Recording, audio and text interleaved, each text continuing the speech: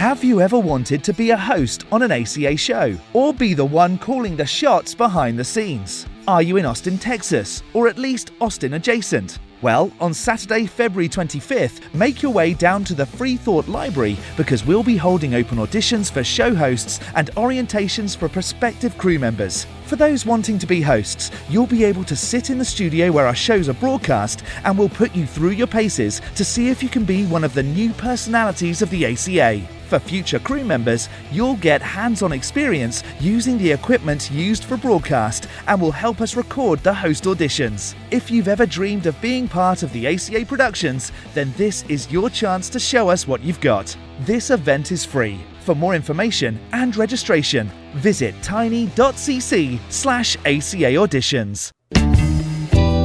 It's time to get sexy on Secular Sexuality.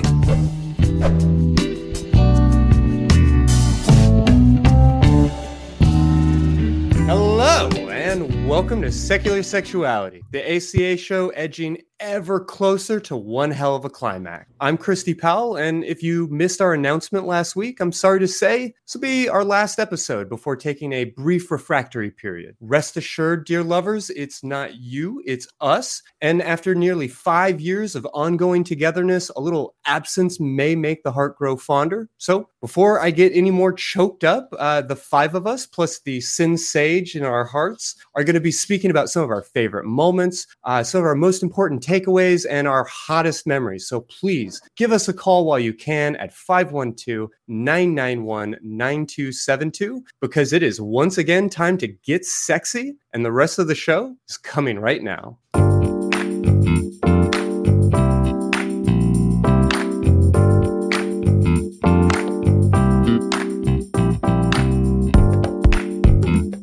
All right, Miss O, you're up first. Tell us, how'd you get mixed up in all this? They found me. I was originally on as a guest with Black Widow Burlesque, and we filmed in my library, which just over there. And that was in 2019. And I got my 5-timers jacket because I was a guest multiple times over. And then eventually they were like, "Why don't you just stay?" And I was like, "Okay." Wait, there's a jacket? What? No, there isn't really a jacket. Oh. But we talked about it because some people remember old Saturday Night Live joke. And I was going to make a jacket, and I have not had time to make it. So that's kind of... I am down for some crafting. We need to make some jackets for sure. So besides jackets and SNL jokes, which I am a big fan of, what's one thing that still has you turned on from SecX after all this time? I think one of the things that stands out to me most about the show is that it has made this kind of communal space for people who are all far-flung reaches of the planet and often pretty isolated in their identities and beliefs. And I think it's like this virtual hub where people can find someone to talk to and confide in for things that in their, like local communities, families even, they don't have. And I think that's probably one of the strongest and most powerful things about the show, at least to me. Completely agree. I think that's super important. And Erin, what about you? What's turning you on? What's turning me on, specifically about secular sexuality? Yes, unless you want to share other things too. Well, I think this is on my mind right now, so let's just go there. What I have loved about the show and what always gets me turned on is that I came out of a pretty conservative Christianity, purity culture, the works. I've told my story. Other people have had the same kind of experience. And when you come out of something like that, you have so many questions, and sometimes you don't even know what questions to ask. So when I started watching secular sexuality, first of all, there was questions that were answered right on the show. But I think more importantly is that it kind of sparked this curiosity that I'd never really gotten into before. So what I really love about this show and what has been really, really good for me is seeing people from all different kinds of areas explaining how they kind of express themselves sexually, whether it's like the job that they're in or just experiences that they've had. So I think what turns me on is just learning and just watching and getting ideas on what I should look into further and the resources for that too. So I think, I like to learn. It is a bit of a turn on. I'm a sapiosexual, if you will. That's what turns me on about this show. And this is why we get along so well Well, you and I are similar in that way. We do love to nerd out, even about sex. And I'm wondering, do you have a particular moment in mind from the show that you're thinking of? Yes, definitely. I want to show a clip of this episode that I found fascinating. And it was when we had the dominatrix Chloe Manson on. And that was one thing that I had questions about and I'd been curious about, and I'd done some reading, but I really loved getting to hear straight from her mouth what her job is like. Oh, let's see it. Let's jump right into it, because I am very excited to learn about what you do. I'll be honest, when I was like writing questions, preparing for this interview, I had to keep going back because I realized that like half of the things that I was talking about were just dumb stereotypes that I saw from like 90s sex comedies and honestly like the butt of the joke in a lot of ways. So rather than just debunking all of that, I want to get your elevator pitch. I mean, what does it mean in 2022 to be a professional dominatrix?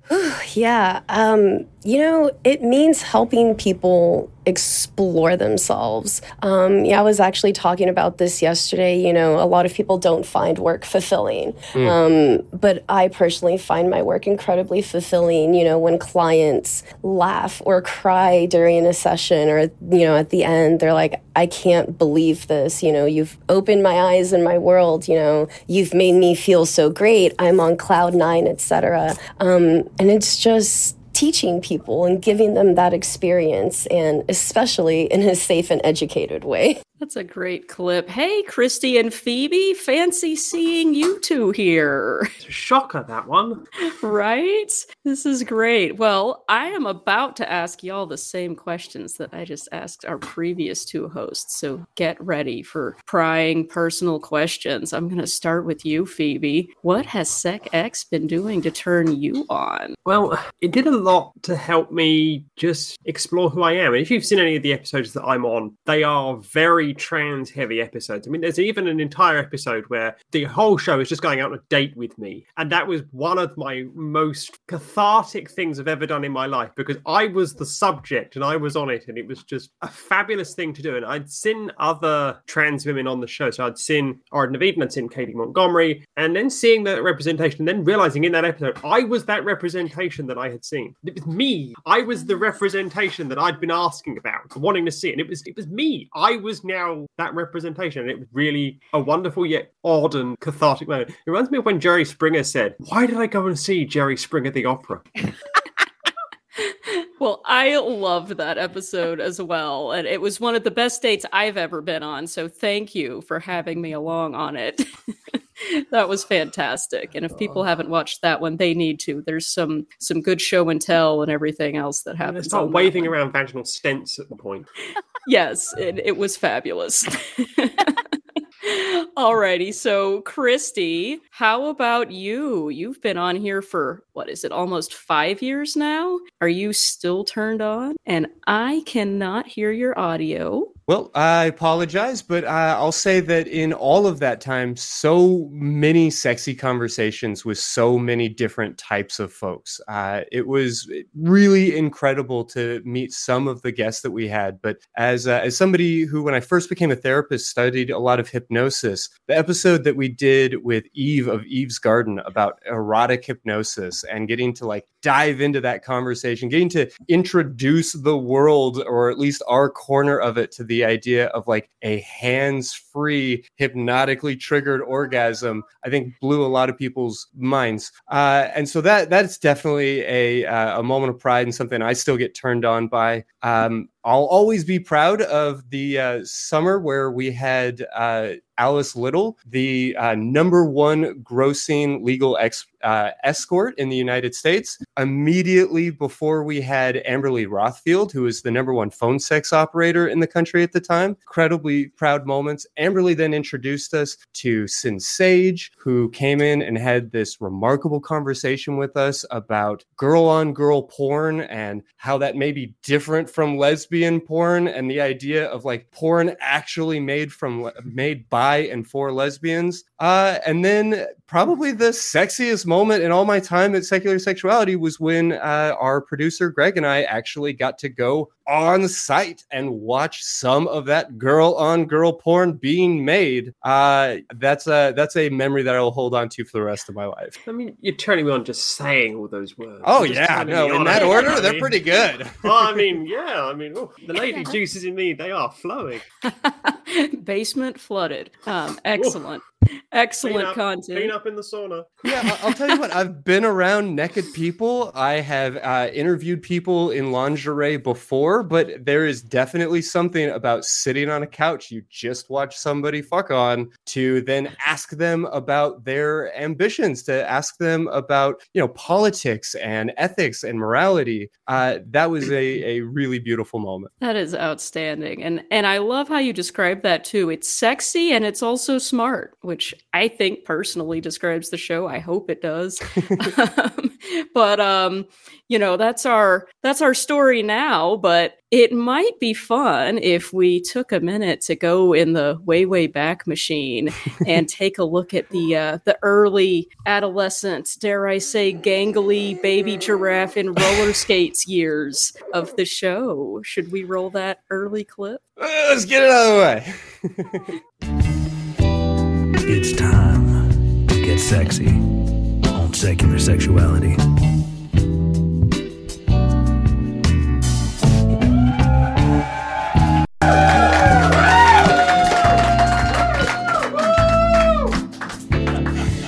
Hello and welcome to Secular Sexuality. I am Megan, and with me is my co-host. Howdy, I'm Christy. And today is our launch. How are you feeling about that? Hey, I am super excited. We've been doing this for a couple of weeks now for a lot of people who are close to the ACA, and we're really excited to be out there wide and to get to meet all of y'all and show you what we've been working on. Yeah, we've got a lot of fun stuff. Today's going to be more an introduction to us and some fun shenanigans we have planned. Not too much serious stuff today, but that's not to say that we won't get serious at some point. Yeah, so what then is us if we're introducing us, right? I mean, definitely shenanigans. Mentioned that, covered that. Yes. Gonna be some shenanigans. Yes, for sure. I do believe we are also discussing some educational side of things, especially for those people who are coming out of religion. Sex is not necessarily something they were told much about, or were told not to do. Yeah, we're kind of not allowed to talk about it, right? We're allowed to use it in our advertising for everything from shampoo and gum and whatever the hell else. M&Ms. Right, exactly. Strong sexuality. That green M&M, you're not wrong. It is sexy. You're not wrong. That is a Yes. sexy M&M. It is. Welcome to Hi. getting to know us, by the way. Now Yes. you know a little bit more about me than you maybe wanted to right out the gates, but yeah, it's a sexy M&M. It is. So we're here to talk about sexuality in a way that we don't often get to.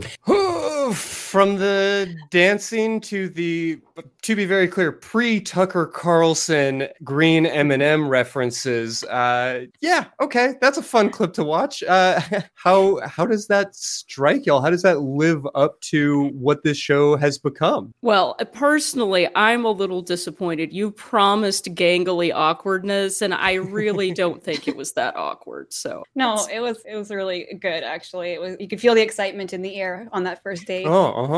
So you get a pass. I would never call someone awkward because, have you met me?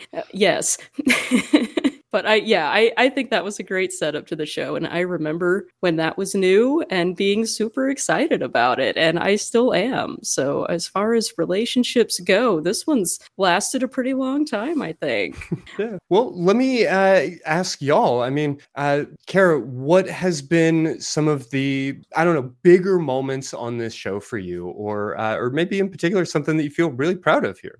Oh, man, I just feel really privileged and honored to have been able to be a part of it. I remember just thinking this show was great back before I was on it. And then I was so pumped to get to be on it and then to get to stick around and host some shows. Every single one that I've been able to be a part of has been so much fun. And I have learned so much. It's hard for me to really even pick one. I'm thinking back to a couple of the early episodes. I mean, they're all so good. I absolutely loved the one where we talked about bad sex education with Janice Selby, and we just laughed and laughed for a couple of hours and got to hear from all sorts of callers about the silly experiences they had. And it was kind of one of those cathartic episodes where maybe we didn't talk about that much super serious stuff, but we had a really good time and got to discuss some things that maybe people had forgotten about or hadn't thought about in a while or had been afraid to mention to anybody else. And so it was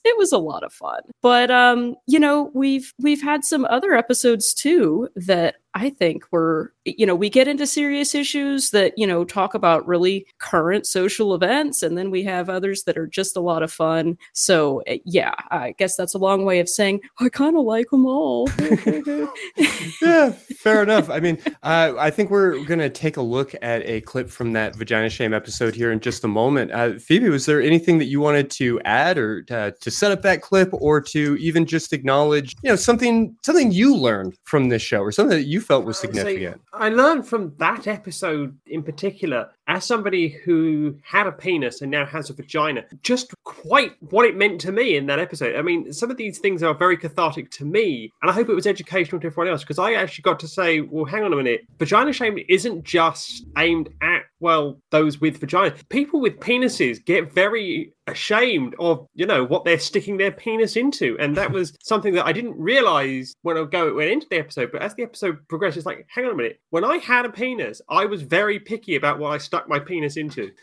Yeah, I hear that. Well, let's take a look at that clip. When it comes to genitalia, we all of a sudden become babbling messes of incoherence and we can't say what they are. Labia, vagina, clitoris, vulva, etc., etc., perineum. Why is it these words that are just almost taboo, for goodness sake? And why do we perpetuate these myths onto children at a very young age? Why is it seen as a vulgarity to have accurate and sensible conversations with children when they're learning body parts? We don't teach children inaccurate terms for things intentionally for any other part of the body. You wouldn't call your stomach your food digester part, or I'm terribly sorry, I'm just going to put this in my speaking hole. You don't say things like that. That's just nonsense. Yeah. So why do we have all of this range of terms that are,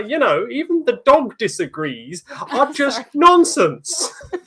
Yes, and do we imagine that by doing that we're not, alerting children to the fact that this is something shameful, this is something that we can't discuss. You can't ask questions about this. You should feel bad about having this on your body. You need to cover it up. You should never mention again. What is that going to do when they have questions or if they have a problem that they need to discuss? Or a person is a problem, for example. Mm-hmm. This is the kind of things that we... All right. I ranted well there. I really did rant well there. It was an always excellent good for rant. It, right? Yeah. That was I one was of my not favorites. a part of that episode, and it was I was incredibly proud to hear everything that y'all put together. It was so nice to not only take time off, but then to be able to tune in and recognize that we had worked to put together this group of people to have this conversation. I thought it was excellent. Oh, I'm so glad to hear that. We were very pleased that you liked it.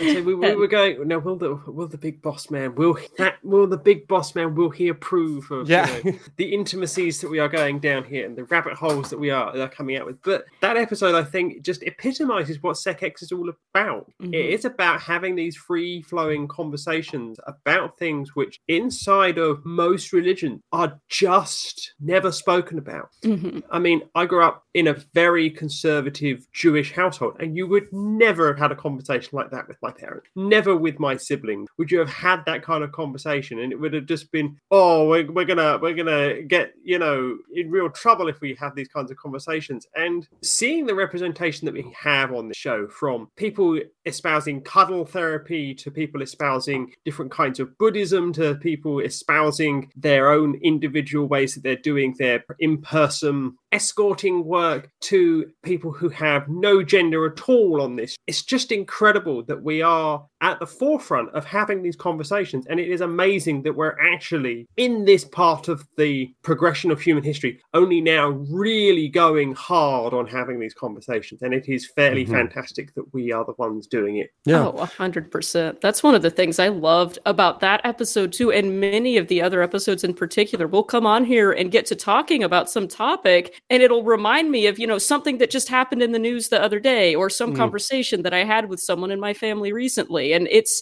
really kind of nice to get to discuss these things that are real issues in real people's lives that matter, and to talk about them in a way that treats people and these issues as if they matter instead of just brushing them aside. I love that. Yeah, Okay. I really appreciated early on the opportunity that we had to not just introduce people to some, you know, sexy idea that they'd never heard of, but to introduce people to a culture or to an issue that they maybe weren't concerned about, and to put resources out into the world for some of those marginalized communities. I host a lot of the episodes of Secular Sexuality, the show notes, on my own personal website, at least early on. And so oftentimes I will see, like, what are people searching for on Google to come to my website? And one of the things that has consistently come up for like 3 years plus now is people who are Googling osteogenesis imperfecta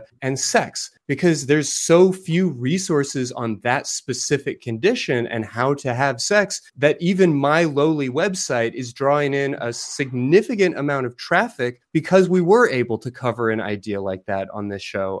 It's one of the interviews I'm most proud of, and I'd love to take a look at that clip of Lex and I discussing how they manage sex with their disability. So when it comes to relationships in particular, especially in the, you know, physical aspects of relationships, because inevitably any type of romantic relationship, you're going to get to a point. How, I assume that you've already addressed most, if not all, the issues before you reach that point. Yeah. I mean, you would probably, you know, you're getting hot and heavy and you're suddenly like, okay, wait a second. There's something I have to tell you. And, you know, have you ever had that situation happen? Yes. Oh. Mm-hmm. Yeah. I mean, we're, especially after it was in 2013, I got T-boned by a pickup truck. You know, my body had shifted and moved in certain ways that hadn't been the way my body was before. Mm-hmm. So, you know, just to be frank, like, intercourse was very different. It was an adjustment. And I do kind of tie that into my disability, because I don't know if someone without a brittle bone disease would have been injured as bad. Yeah. Just to kind of tie that in. It was different. It was a conversation that as an adult, my body had changed. Mm-hmm. I wasn't sure how that was going to, I mean, honestly, it did for like a year. Like, I didn't know how to really be intimate with somebody. Mm-hmm. It really took a while for me to kind of like figure out my own body. Yeah. And then all over again. And then be able to share that with someone. Well, here we are, barreling towards the final round of calls that we will take on this incarnation of secular sexuality. So please pick up that telephone and give us a ring. If you are a former host, we'd love to hear from you. If you're a former person who's called in, please call in again. And yeah, it's just the amazing calls that we have had on this show. So if you can call us on 512-202-6561, we will see you after the mid-roll. The annual penis festival and they have big penis floats that people carry around on their shoulders. You get penis-shaped lollipops, and it's a big turnout. Well, I went hiking last Saturday, and I was in Bastrop, Texas, trying to just enjoy nature, and I kept looking at my phone because I wanted to know what's up with the Alaskan UFO thing. Marjorie Taylor Greene, Lauren Boebert, and that other white guy, and some other white guys. Well, these ones. Not these. Right. Not these ones. No. Y'all have an accent. Not right. That don't have an accent. In New King James, This though, was it does common. say, "I am bringing floodwaters on the earth to destroy from under heaven all flesh, which is the breath of life. Everything that is on the earth shall die." So Right. everything. Those are Right? So God, that's a God quote. If God creates people that He knows are not going to be saved, why do that if they're just going to be, destroyed? I do believe that God created a certain people to be saved, and God created a certain people to be damned in hell. Yikes. Well, we are in luck. We do have a caller on the line. We have somebody who has been on this show before. So, Serafina, welcome back to Secular Sexuality. You are live on Secular Sexuality with Phoebe Rose, Miss O'Keefe, and ex-Christian Aaron. Hello! Hello, and how is everyone today? Well, feeling Pretty sexy, good. of course. Pretty Feeling good. sexy. Feeling really damn sexy on the, curtain call of secular sexuality. So, what did you want to bring to the table about, why don't you tell the audience, for those who don't know who you are, who are you? Oh, gosh. Well, I am just an ordinary person who happened to be in the room when we were discussing what we were going to do with this new show, before we even had the name taken from elsewhere. And it was always such a dream to get to be on the show and take calls from people who really, really needed to talk. And just knowing that we were able to make connections like that, even from the beginning, was so beautiful, and I miss it. And so hearing this final episode is making me all in my feelings. So, from your time on the show, what was your biggest takeaway from your time on the show? Oh gosh, my biggest takeaway was that the crew and the call screeners are just the most amazing thing to have in the world, because so much goes on back there, that no one gets to see, but it's all the hard work that makes the show what it is. I'm glad that you brought that up, because we will acknowledge them later in the show, but it's so true that this is a huge production. Everything that gets, put on these shows, there's so many people who are volunteering behind the scenes. There's a lot of work that kind of goes in behind the scenes. The host, the planning, Chrissy in particular, just constantly amazes me with how on top of it he is with planning all of our topics and everything. And, sometimes things don't always go exactly as planned, just like, the topic of sex in general. Sometimes things go a little not as planned, but I mean, it's just amazing how well everybody has come together to make this a thing for the last 5-6 years. I know myself, I've listened to most of the episodes, but there's still more for me to go back and watch before I was a part of the show. So I thank you, Serafina, for being a part of it too, because those episodes are still there and they're still helping people, right? So, Serafina, you've got the floor at the moment. Tell us three and the audience what you want everyone to remember about either your time on the show or secular sexuality as a whole. I want everyone to remember that this was a place where we could tackle issues that no one else would tackle for an audience that was largely unreached for this sort of subject, and just the brilliance and amazement that came from that connection. That's what I want people to remember.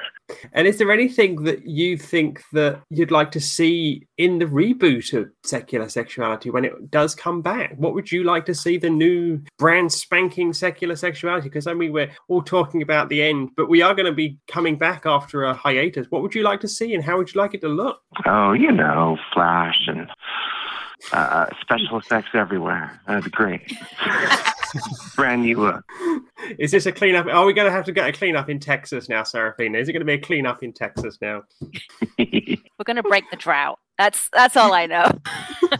Well, I just want to chime in while we have Serafina on the line to acknowledge one of the things that I will remember most about this show was how incredibly nervous it made me, especially early on when we were trying to figure out the the technical aspects of everything else. And Serafina, I just want to thank you for how calming and reassuring and kind of a backbone in those really early days with me and Megan that you were. And I'm so glad that you called in tonight. I really, really appreciate everything that we did together in those first couple years.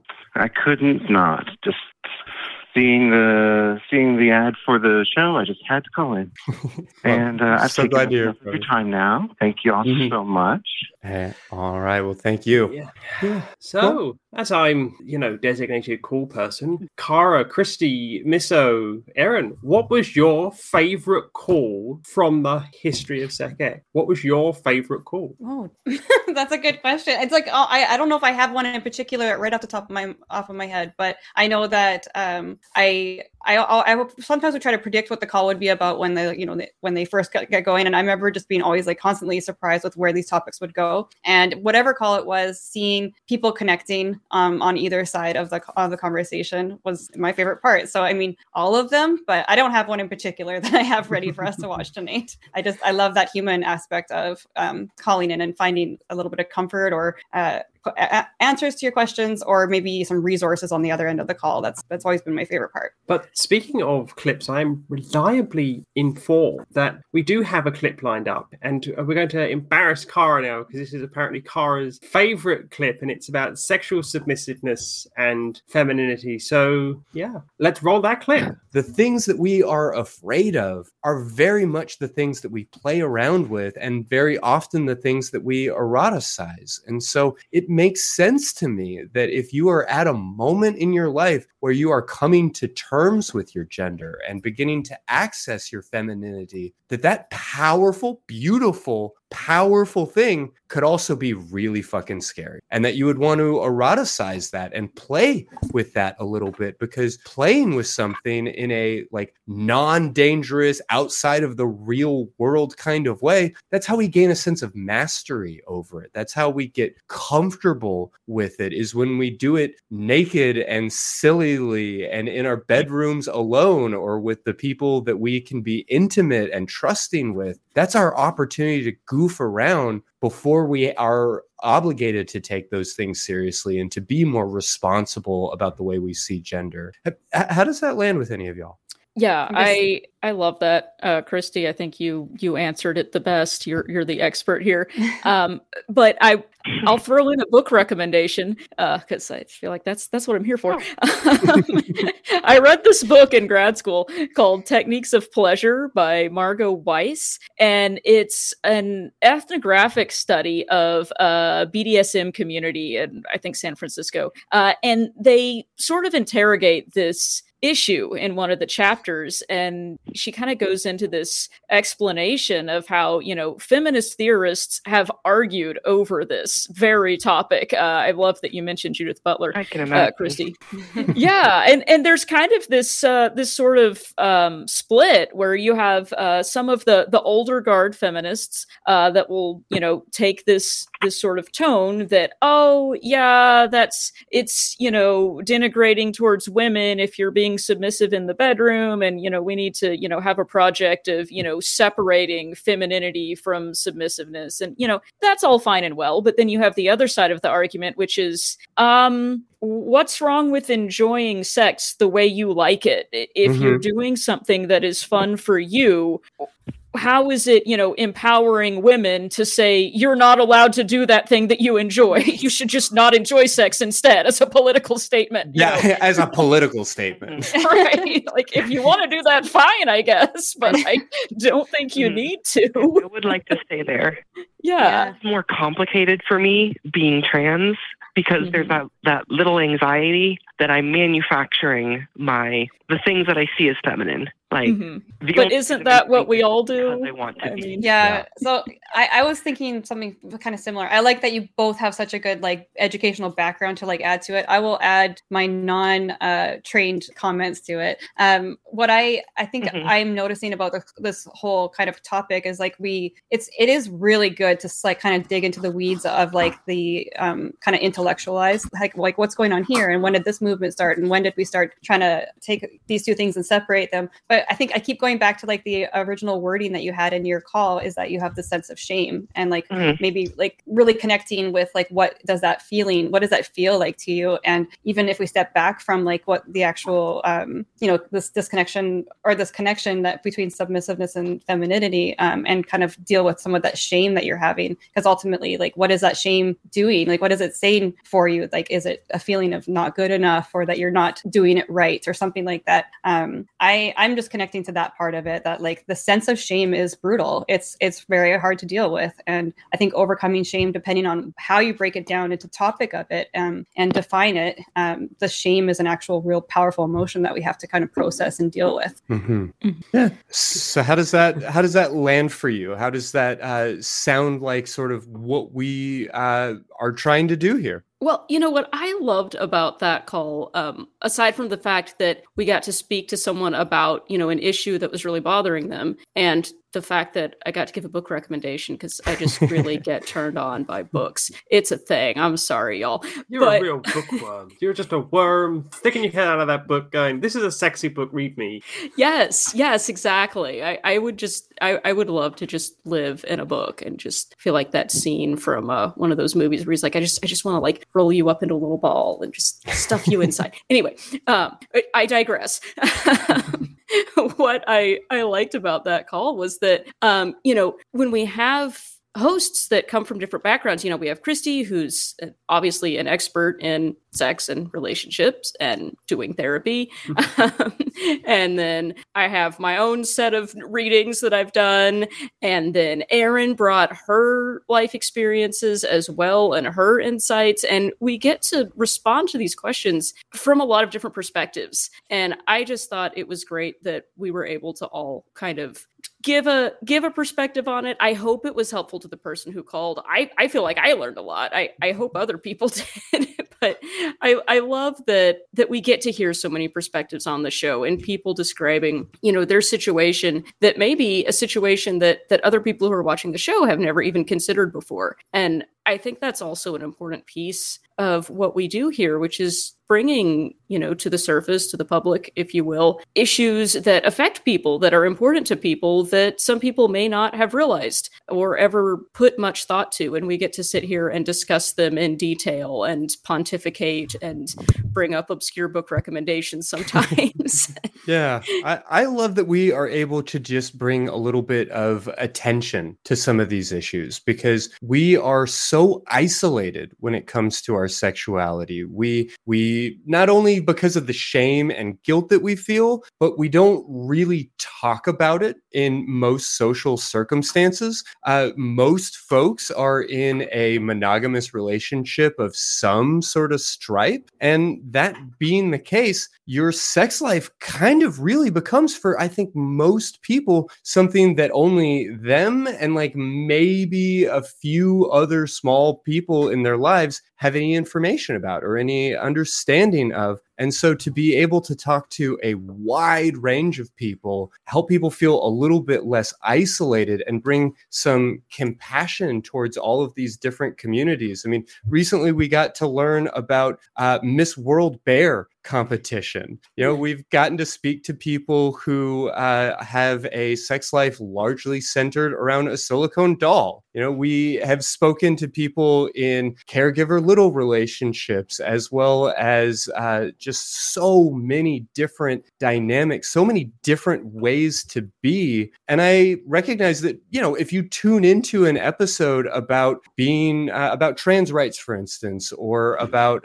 some like very specific niche culture, that may not be you. But I think if we can bring a little bit of attention to all of that and start to recognize our common humanity, start to recognize that, okay, there is something of me in a lady bear. There is something of me in a pet player. And whether or not those are like my things, just kind of reconnecting our sexuality to our culture and to our attention and conversation. I'll tell you, it definitely also makes people feel incredibly uncomfortable, which is something that I've just enjoyed doing for most of my life. As I say, the thing that struck me the most when I was on was that people people would kind of like seek me out when I was back on the show. So I'd always have Ashley call in. Ashley was like, guarantee it, every time I was on, Ashley from West Virginia, she'd call in. Wouldn't matter. I was on the show, Ashley would call in. And I'd get to have these longer conversations with people that call back in and call back in and call back in and call back in. And it was just fantastic to have this place, this safer space. And I've seen it with other callers on different hosts that were here,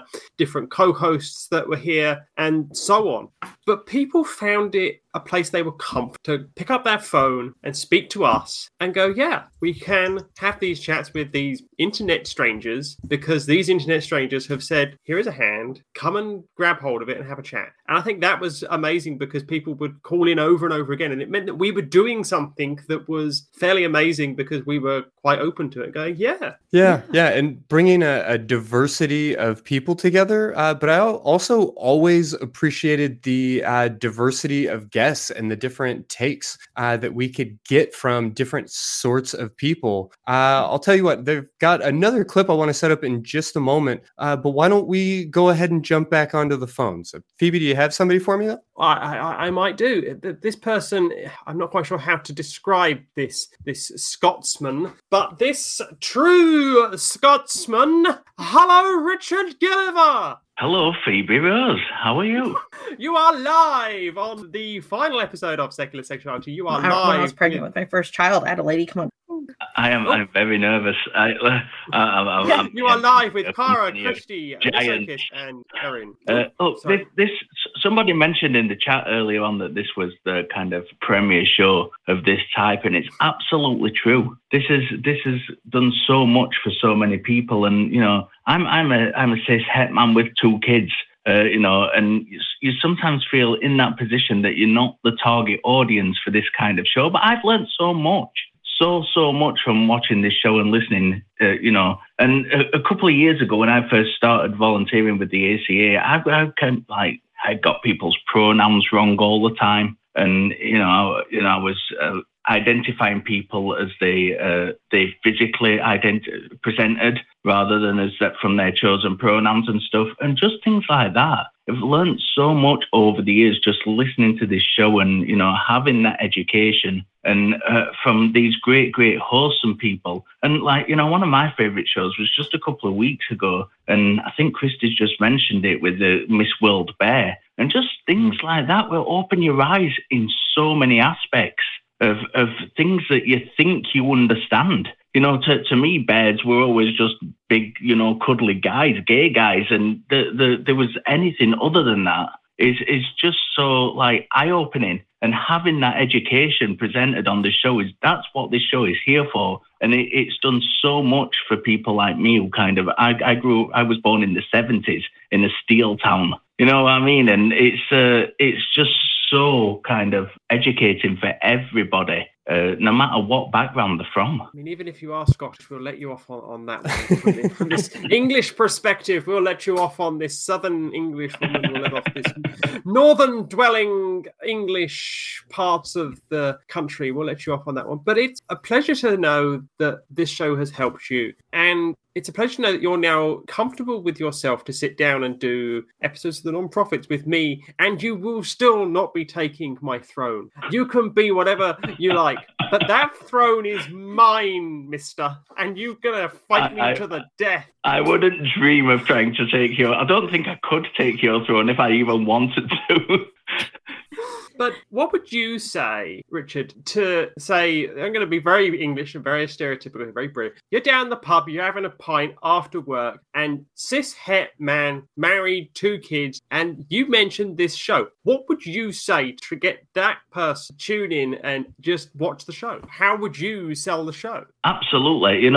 People need educating, I think, and that's my kind of premier thing, pushing education on all sorts of levels, and just sitting down. And if you're sitting down in a pub having a pint with someone, and you're just sat very comfortable, and in this country you do hear kind of lots of offensive language around people, and you just challenge them and just say, you know what? I've actually got a recommendation for you, sir. There's this wonderful show that's on where you can learn all about your ignorance please listen, please go watch. I've been heavily promoting this show in the last couple of days for this episode, and I have come across that kind of, there were a couple of people just yesterday when I was doing the live stream trying to talk about trans people, and so I've just pointed them in the direction of this show. This is what this show is for, educating people, and it's what people, some people do need that education. And even people like me who've always kind of considered themselves an ally, I've always also been very, very ignorant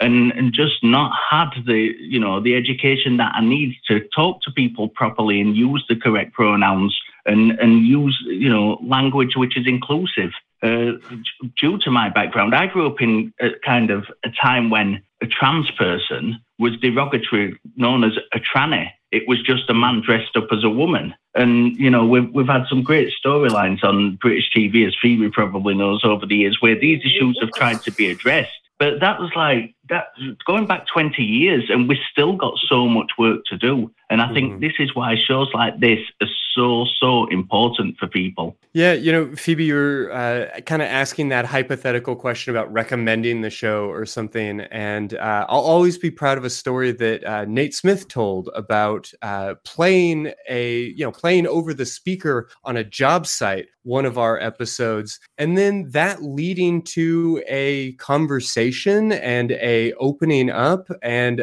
somebody coming out of the closet that previously had not felt comfortable doing that at work, and sort of that being the beginning of somebody somewhere getting to live their actual true identity out in the world. Honestly, it's cheesy to say, but if it happens just once, it feels worthwhile, right? I love that. Yes, 100%. And also shout out to Nate and his pink hard hat that he wore to work. It's a way to be an ally on a job site.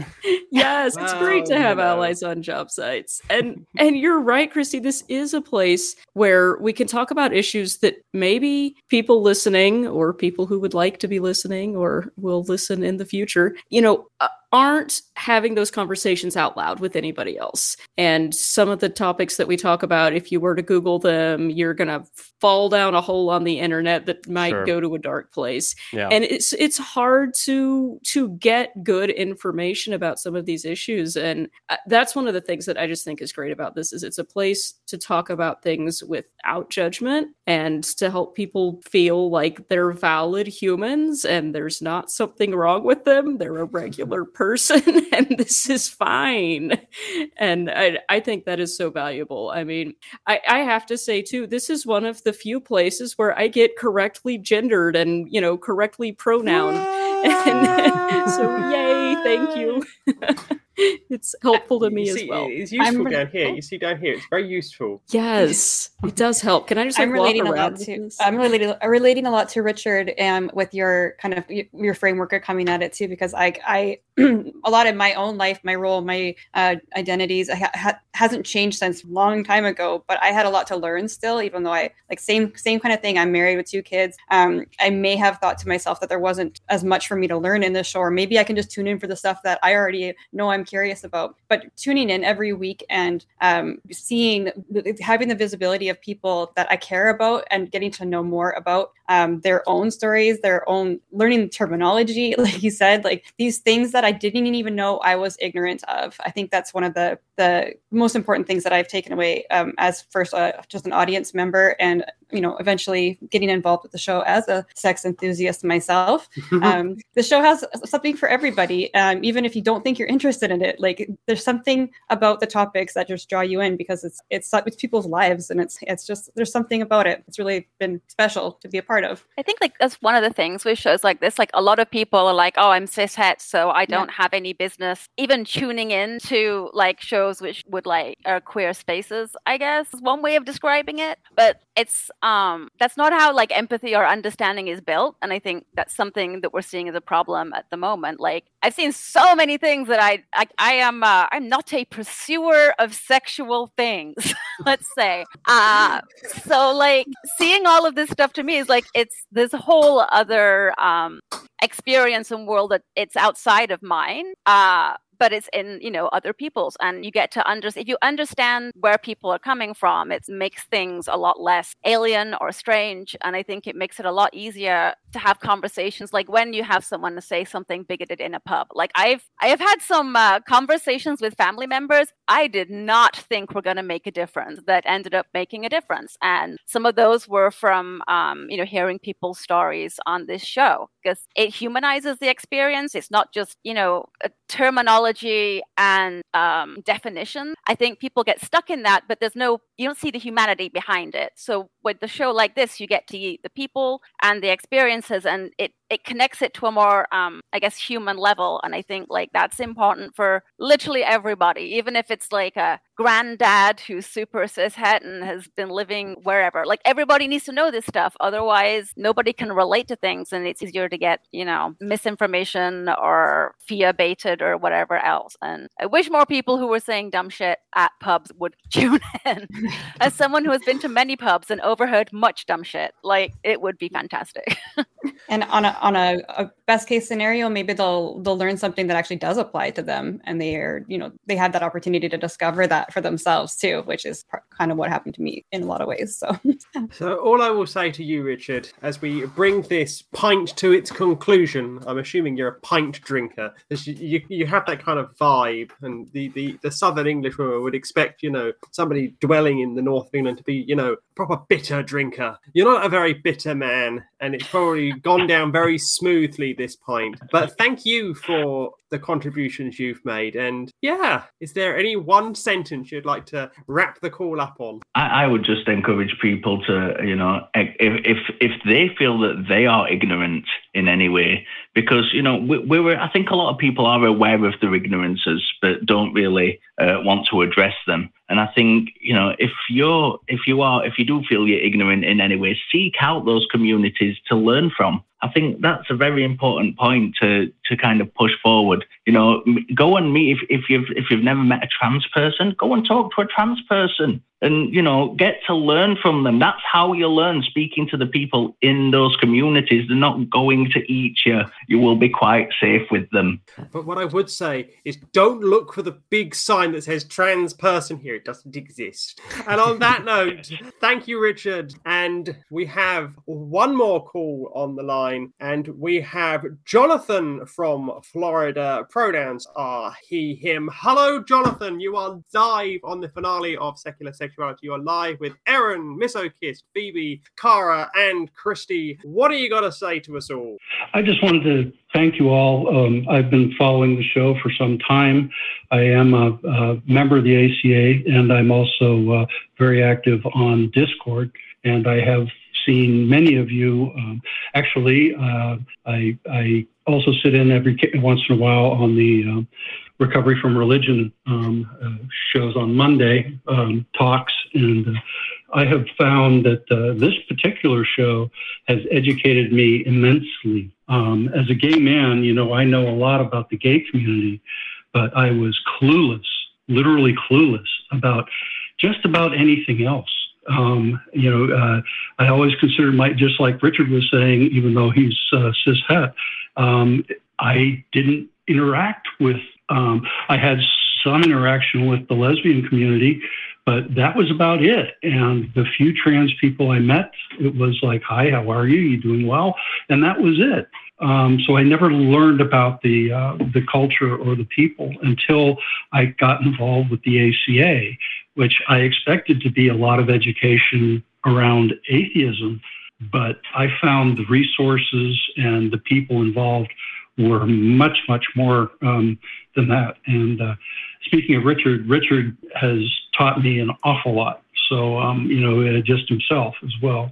So, the people involved are amazing. And I'm going to miss this show incredibly because I catch it every week. And Christy is amazing, an amazing man. And so I wanted, you all are amazing, actually. I'm rather starstruck, especially with the kind of lineup you have tonight. It's like a little bit of fanboying out here. I'm starting to babble.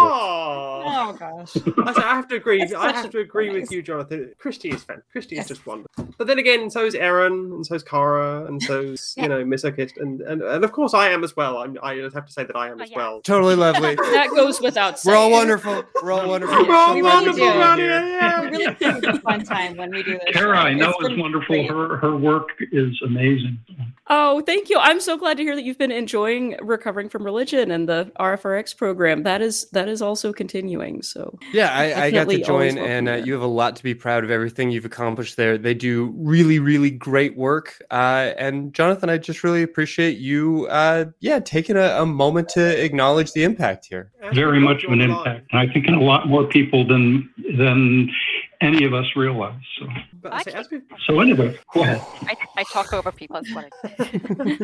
But I was just going to ask Jonathan. Well, as we're going on hiatus, what would you like the show to look like when it comes back? I did this in the chat. Glitter, lots of glitter.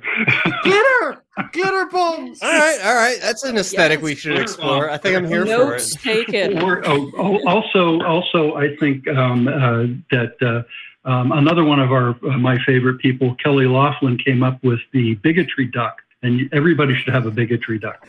I like that. Yeah, I like that. So is this a bigoted duck that just has like an Aflac-y type voice and says offensive things? Because I kind of hate that, but a little bit of me loves it in like a violent video game scenario. I don't know. No, it's like well, he had one there when he was live in Austin, but it's a duck that whenever somebody's being bigoted, you can squeeze it and go quack. Better. Okay. So it's an anti-bigotry duck. Anti-bigotry duck. Yeah. I'll let I Kelly love that explain idea. it sometime. Yeah. But yeah, bigotry duck would be nice too. Now, does this And glitter. anti-bigotry Lots of duck glitter have to be used in the bath? Do we use the anti-bigotry duck in the bath? That's the next question. I think we need to. Thank you for letting me talk to you. This has been great, and keep up the good work in other projects. And when you come back, you'll definitely have somebody like me sitting here calling in to just chatter with you. So, hey, well, you're invited have a good to evening. the next show. Appreciate it. Thank you, Jonathan, and thank you to all of our callers, not just tonight, but over all of the years that Secular Sexuality has been running. And I'd just like to throw the floor open to everybody. What is your absolute number one takeaway from the call? I'll jump in first, if I may, and then get out of the way. We had a call very early on where somebody called in with a incredibly complex sort of domestic violence-y, trans-denying-y type circumstance. And, it was just a bunch of atheists sitting in a studio staring at a camera trying to think of like, well, we're not equipped to fix this. We're not equipped to offer a solution to this problem. And a few months later, and then again a few years later, we heard back that, a fix, a solution wasn't what was being asked for, wasn't what was needed. It was a little bit of conversation, of camaraderie, of just the compassion of sitting with somebody in a situation like that made me realize that shit like this matters, that it can work. It can feel very much like we are just sort of like shouting out into the abyss, please stop being bigots. And then the abyss likes to shout back, no, racism, bigotry, like it's done. So don't worry about it. And to just realize that, something that we work on here actually can have some sort of impact on the world made me not just want to do this show, but made me want to actually care about volunteering, about doing things, and about working on this planet that we all share as something of a priority. But please, let me turn it over. I think, Erin, you had something you wanted to jump in with? Oh, I'm happy to go next. I think that one of the biggest takeaways I have from all of the calls here is that you don't necessarily know the bubbles that you're in, maybe. So part of, I mean, not everybody in this show was a Christian or Muslim or even religious at all before they kind of came to the community of the atheist community of Austin. I did. And so I had a lot of learning to do in this big, like, I didn't realize how many bubbles I was in.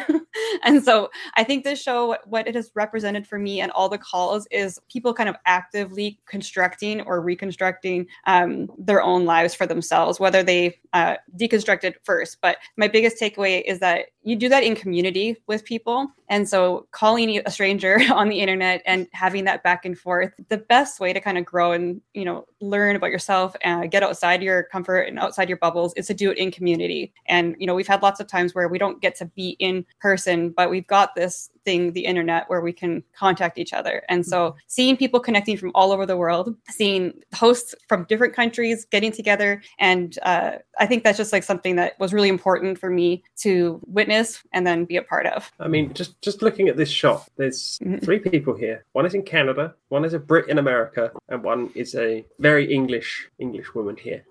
And I think that's another thing that this show does show, that this is a global community. We are from all around what is mainly the English-speaking Western Hemisphere, but we do get calls from Israel, Germany, Poland, all over the place we've got calls from. And the calls that I will always remember when I have sat and just listened to episodes on my long and boring commute along the very dull A roads and M roads of southern England are those ones where you just go, that is something I have never considered before in my life. And you hear topics on things you've never considered before in your life. It's like Christy mentioned, the having sex with a doll episode, having a relationship with a doll. Okay, I'll admit it. Before I went into that, I would have giggled my head off. But after that, it's like, oh, hang on. This is something that I shouldn't be ridiculing. I'm only ridiculing it because I'm coming at it from a place of it. And each one of those calls and each one of those topics and each one of those calls on those did a little bit in my brain. And I hope it did a little bit in everyone else's brain to just, you know, chip away at that wall of ignorance that we all have. And it's just fantastic that these calls have helped us to have these conversations that we would never have had. And some of these calls have become full-blown episodes of secular sexuality, and that is very fantastic. I think, like, oh, sorry, if I can. Okay, like, I want to harken back a little bit to your earlier point about, like, the return callers. And one of the things that I think this show really highlights is that, like, gender and sexuality is very much a journey. I know when I'm like talking to a lot of younger people, especially like in the ace communities, people have this like idea that like, I am 15, I have to have it figured out. I need to know if I'm a boy, a girl, neither. Mm-hmm. And I'm like, you don't, you will figure it out eventually. Like I remember, like we had some of the calls where people come back and you get to see like the beginning of someone's journey of like realizing something about themselves. And then they come back and you get like this update. And I really, one of the things I love about this show is like those journeys, like when people do come back and it goes from like a curious question to like a eureka moment. And I always think that's kind of amazing. Like I remember one story, it wasn't from here, but it was about a woman who found out she was asexual in her 80s and was like this like aha moment. And I'm like, yeah, it took her to her 80s to figure it out. Like everybody is a work in progress the whole time, whether it's you've been sheltered from like a lot of subjects through religion or a very conservative background or just lack of access to ideas. And I find it fascinating watching everybody kind of, I don't know, figure their stuff out and grow on their journeys. Yeah. And that reminds me, I wanted to follow up on that. You know, we've congratulated ourselves on being awesome, but also I really wanted to thank all of the people who called in over the years with really interesting questions that actually sparked all of these conversations that we're referring to. And you know, for having the courage to call into a public show and ask a bunch of strangers personal questions that could be deeply embarrassing or bringing up, you know, shame or traumatic past events and everything else, that takes a lot, you know. I appreciate that people were willing to do that and to help us think through things in new ways. And also, I agree. I love it when people call back and give us updates on what's going on and let us see the progress. And also, I have to give credit too to, the large number of people that shared resources with us that were amazing. For example, I'm telling on myself now, I had never seen the show Big Mouth for years until someone mentioned it. And I'm like, how did I miss this? How did I not know about this? What am I doing with my life? And, if you reach one person, no, wait. Exactly.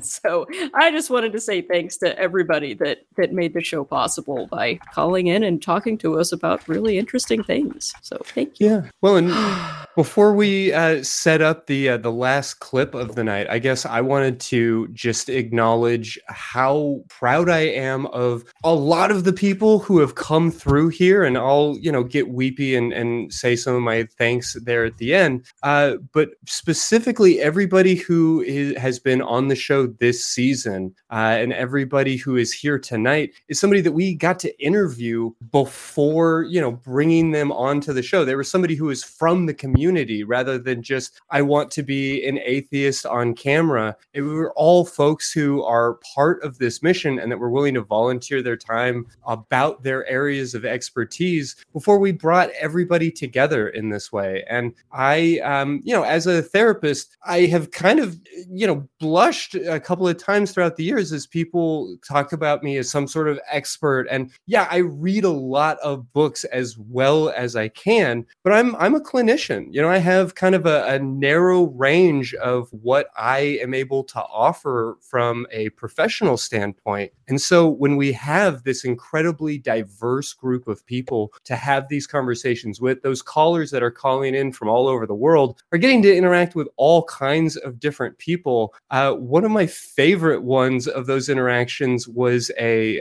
episode that we did with Sin Sage and Amberly Rothfield, where Amberly got to say all of the things that I could never really say that really, I think, make bodily autonomy as clear and concise as it could possibly be. If we're ready, let's go ahead and show that clip. When I was pregnant with my first child, I had a lady come up to me and put her hands on my belly and start rubbing.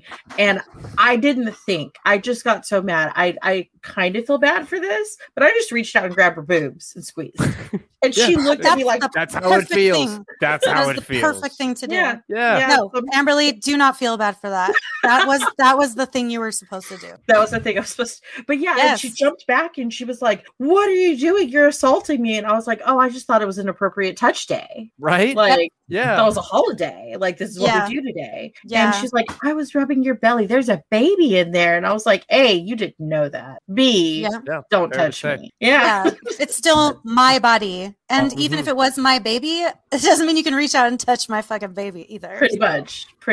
All right. Well, I hate to sit here and just read to the camera, but I will be way too choked up if I try and say this any other way. So before we wrap up tonight, I wanted to offer not just my sincere gratitude, but also, if I may, my very real plea to everybody listening. Over the past 5 years, Secular Sexuality has been a remarkable opportunity for me to learn so much about the world of gender and sexuality, to meet and introduce the internet and my community, the atheist community of Austin and the world beyond, to so many different ways to find love and erotic expression and emotional intimacy and connection.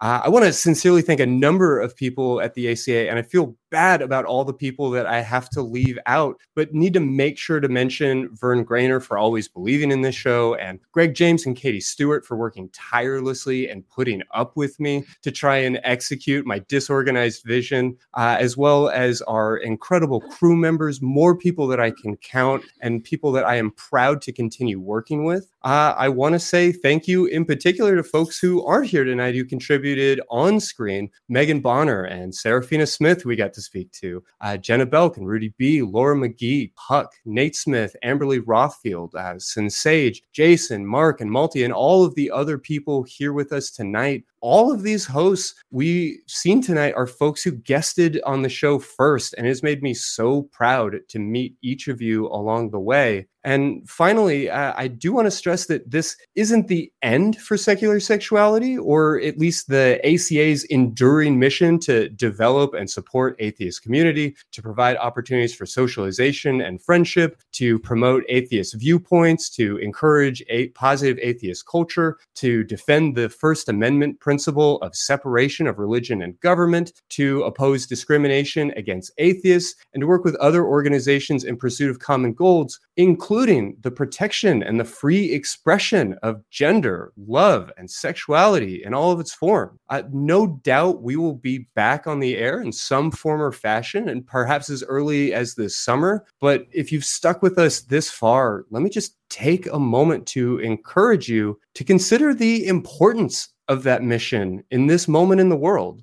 Our rights to love and marry have never been fully established into law and are increasingly threatened. Our bodily autonomy and freedoms of expression are being routinely barked down by IRL trolls and armed protesters. Our marginalized community members are receiving vitriolic hate, not just from the darkest corners of the internet, but from the broadest parts of our entertainment and our cultural and political discourse. This show is sadly taking a moment to step back at a time in the world where purity culture and puritanical ideas of love, life, and freedom are being enforced with increasing violence. Thank you most of all to everyone who has watched and called in and donated and been a part of our community, and for being a part of our small effort to fight back against that. Please do not let this be the end of your fight. I know it won't be the end of ours. And with that, I would love to see everybody's smiling faces and take a moment to, I suppose, say goodnight. Thank you for that, Christy. Everyone else that's waving on the screen right now. Before we go to the end here, I do want to acknowledge other ways that people have been a part of the show, everybody who's donated and helped make this production happen as well. It takes a lot of resources to make these things happen. And while we do take this hiatus, there is still merchandise that's available for people who want to continue to support this vision. And obviously, things are going to be a little bit different in the future, but there is this branded merch that is now a limited time offer. So get it before it goes away. Before I forget, we also did want to acknowledge that we had a super chat. So that is going to be something going forward too. Another way to donate directly to these programs. We had a super chat from Clit Liquor. So thank you for that. Longtime fan, longtime contributor. Yeah. I always see you in the chat. Thank you so very much for. And I loved hearing that in the Canadian accent. It was lovely. So that's going to be another way that you can support these programs going forward too. So keep your eye out for chances to contribute in that way. And please do keep up with us here at the Atheist Community of Austin. You can always email us at sex@atheist-community.org or email the ACA directly at tv@atheist-community.org. You can keep up with everything going on at the Atheist Community of Austin at the website. The website has been revamped recently, and so there's definitely stuff on there to check out, and just keep in the loop with whatever happens with this program going forward. Send us your comments and questions and suggestions if you have something that you would like to see going forward. Last but not least, this probably the thing that I wanted to stress the most is thank you to our crew. Let's bring up our crew cam. It's actually, they're up there already now that I see it. Thank you, crew. Things don't always go the way we planned, but we did it. We're here, and I'm so happy that we all got to spend this time together. And thank you so much for all the work and stress and all of the things that you put into the show as well. And to my fellow hosts and co-hosts, and to Christy in particular, thank you so much for everything you've done with this. And it's been really great and really special. And I can't wait to see what happens going forward. Yeah. Well, I managed to make it all the way through. I've only cried on camera on this show once, and it was a year ago, actually, the anniversary of our state attorney general sort of turning all of their barrels towards trans kids. And so I guess I just want to continue to echo that there is so much work more to be done. We will definitely be back to do it. We're very grateful for everything that that has happened here and all of the wonderful people that we've met along the way. And while I'm still keeping my streak alive, I guess this is certainly not the last time that I hope any of you do this, but maybe for me, one more time, I want to ask each of you to remember Daryl Ray's mandate and everything that he put in motion when he started this show and taught all of us so much about the importance of self-acceptance, of embracing our sexuality. So do it. Go ahead and give yourself a big ol' orgasm. Or better yet, give somebody else one. Outro.